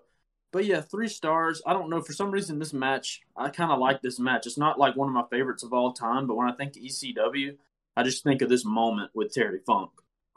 So it was really cool. And yeah, also, while we're here, Tommy Dreamer, fuck you, buddy. I used to like you, Tommy.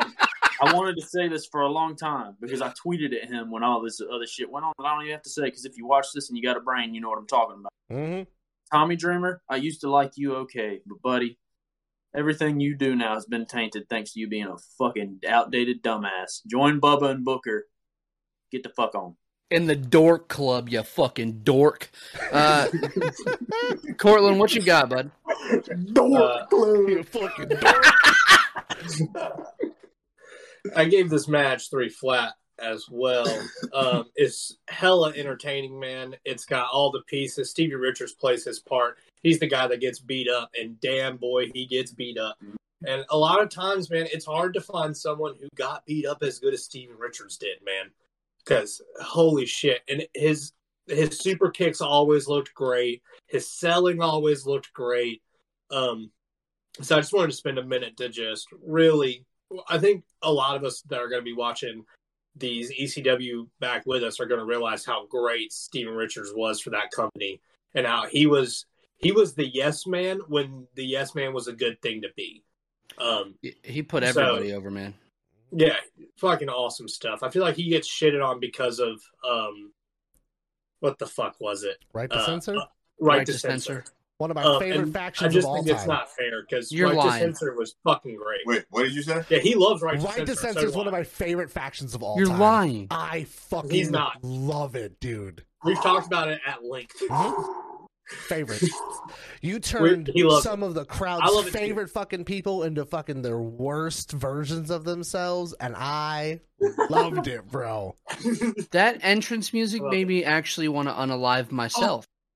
Oh, dude, it's so Would you rather be in an arena with that or with Bill Alfonso's whistle? Right to Censor because it ends. You had Bull Buchanan in there? Bull I had to look up the Buchanan, numbers to the know. good father? You had good The father. good father. Good father. The good father, baby. You had Val Venus, Ivory, and the cat. I forgot the cat. The cat was like the end of that. Yeah. Shout out Ivory for sure. We've said it before, but shout out Ivory. Yeah. Ivory. Well-deserved Hall of Fame. Yes. Give it them flowers. My favorite thing of this match is the ladder. It is a Home Depot piece of dog shit, and here's why. This is what's so great about this, man. This is 97, man. This is on the cusp of before a ladder's really being used anything in any other promotion, right? Like they're not using a ladder the way that ECW is using it. And every one of them did it, which is so great. They did a vertical suplex to the ladder on 2 people. So they're taking full bumps with a ladder to hit their opponent with it. And I just love it, man. It looks great, other than Mike's camera shot right now. Oof. Fuck. Help me, brother. Help me. Pray for me, fellas. Yeah, man, I enjoyed it for what it was. It's not your barn burner of an event. It is a fucking mess. But I would be remiss if this is not one of the most entertaining, It's so entertaining matches that you'll get out of ECW in 97. It's a fucking spectacle. Old Casey. Yeah, man. When I first, because I forgot about this match, when they said who was in this match, I was like, why? This is the biggest clusterfuck of fucking people to be in a match together. It doesn't make a lot of sense. I will flat out say, I'm not the biggest Sandman fan. Nope. While walking out through this horrendously long entrance, I just wrote that the Sandman Oh, what did I fucking write? I said Sandman is the definition of a white trash deadbeat dad who's still trying to relive the glory days as an outside linebacker in high school.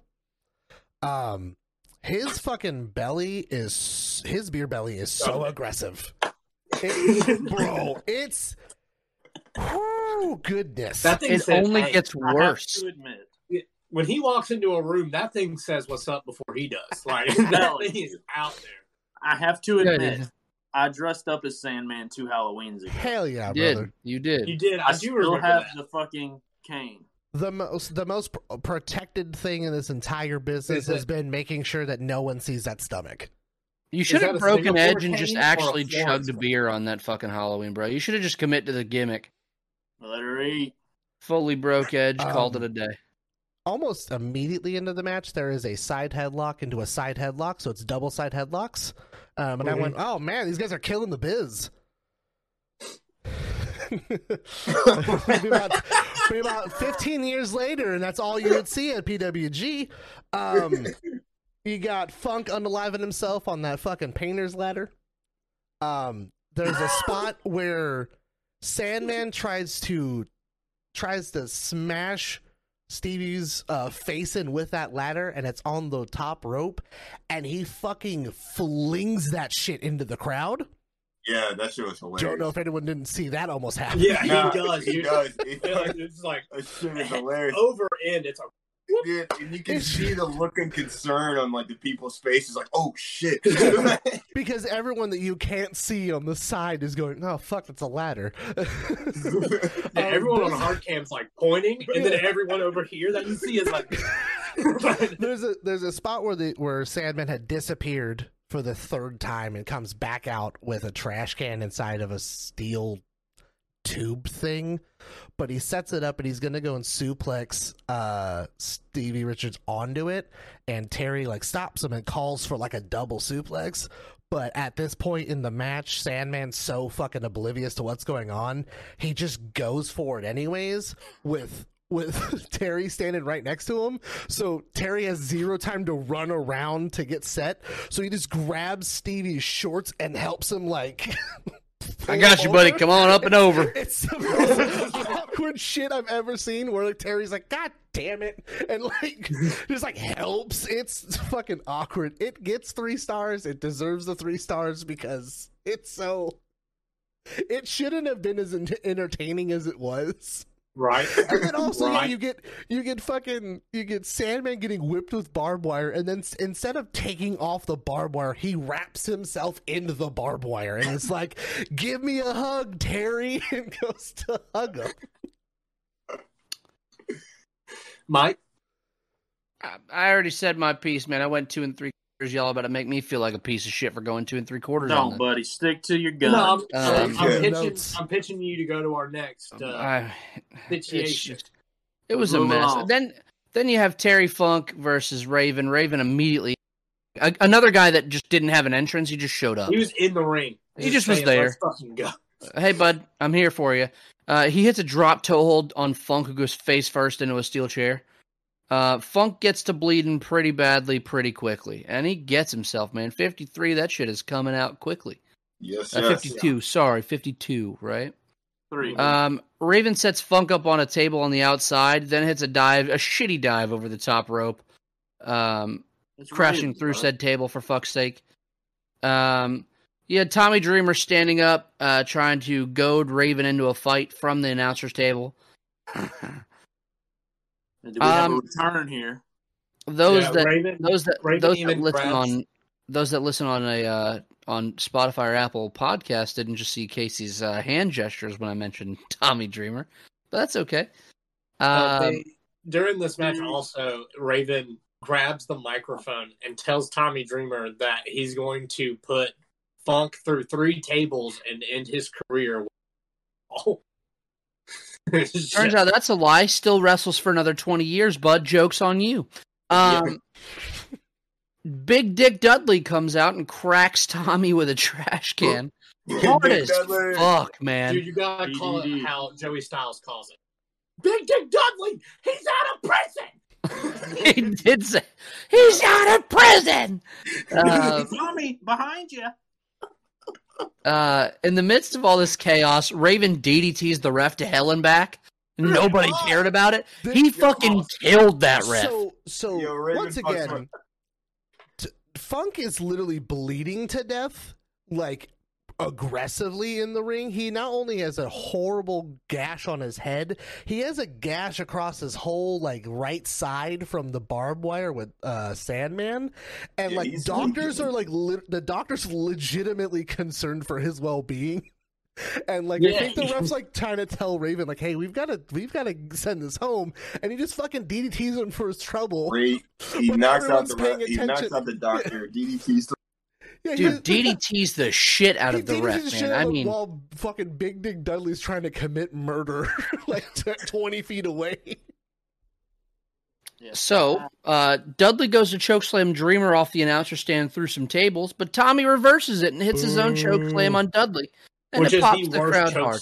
It popped the crowd like a motherfucker, though, man. It had the crowd so hot. He wasn't touching him. He just jumped. They just wanted someone to go through tables, and it's super unbelievable for someone as big as fucking Big Dick Dudley to get chokeslammed by Tommy fucking Dreamer.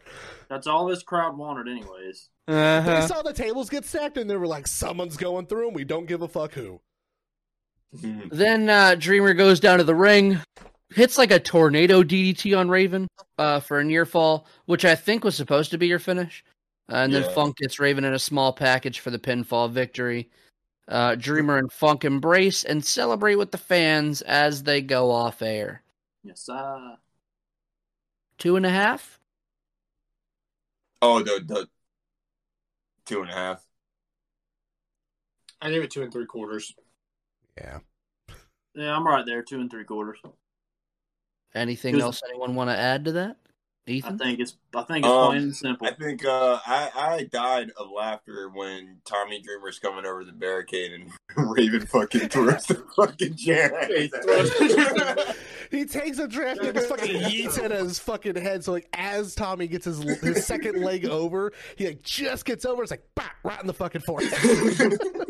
Also, when all this pandemonium first is breaking out, all of the members of Raven's flock comes out, and Reggie Bennett comes into the ring and fucking delivers the absolute dog shit powerbomb to fucking Terry Funk. I'm like, once again, he's fucking just a fountain of blood at this point, and like this, Reggie comes in and just delivers the worst. I'm just drop him on his head real quick. I mean, I feel like after the match is a really good film moment to touch on. You have the embrace with the crowd outside. Funk goes up to those diehard ECW fans, do with the pine straw the big hat, yeah. Immediately goes to him, literally pouring in tears. That dude's fucking crying. He hugs him. They embrace. I mean, and Terry Funk is covered in blood, and everyone in this crowd's grabbing is just loving on him, man.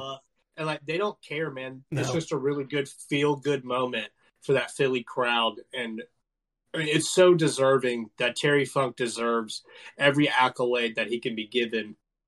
So for this moment to happen in that crowd at their first pay-per-view event for ECW, it couldn't have been written off in the stars any better for him.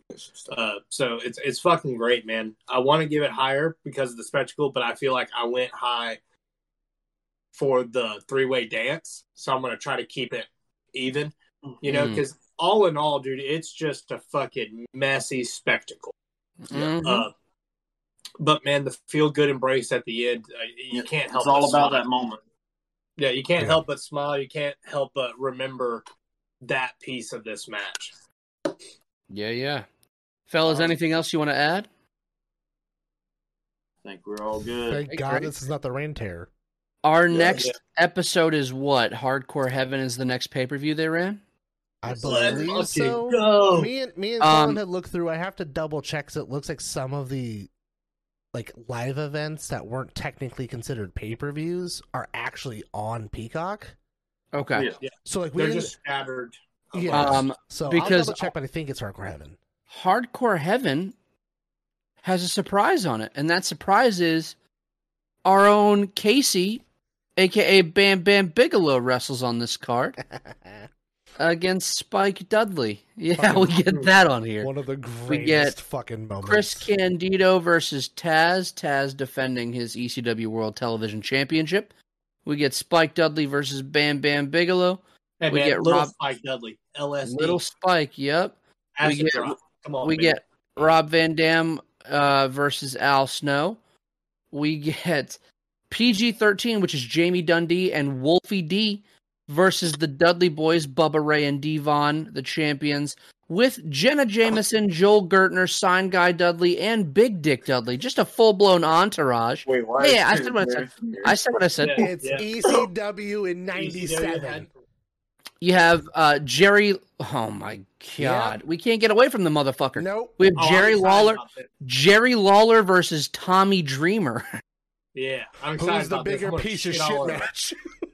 And then American piece of shit match. So remember, and then you this get is how they got to this moment with the ECW getting the pay-per-view is that WF allowed ECW talent to come to Night Raw. The story is that Jerry the King Lawler is calling ECW extremely crappy wrestling and shooting this whole angle with Tommy Dreamer and all this nonsense. However, the help that WF gave ECW was the reason we ended up getting pay-per-view. So that's true. They sold the shit out of it. Yep. And your main event is Terry Funk versus Sabu versus Shane Douglas in a three-way dance for the ECW World Heavyweight. And that is the card for next week. But fellas, if nobody else has anything to add, guys, firstly, I want to thank you for listening to another edition of the Up and Over podcast. Please don't forget to like and subscribe to us on YouTube. Also, don't forget to give us a 5-star review if you listen on Apple Podcast. And Spotify. Spotify. Yeah, you can. You have to listen to at least one whole episode. So if you get through this and you're hearing me right now, hit us with a 5-star on Spotify as well. Be sure to follow us on our socials over at Up and Over Pod on Twitter, Instagram, and TikTok. From there, you can find all of our socials personally. And feel free to chime in about next week's episode, man, if y'all had a match that stuck out, or maybe, if we do any fan suggestion like events, and we can do an episode like that. Feel free to shoot us over. But guys, y'all enjoy your week. For Ethan, for Cortland, for Pat, for Casey, I am Mike, and we will see you guys next week. Enjoy the rest of your week. Good night. Bye.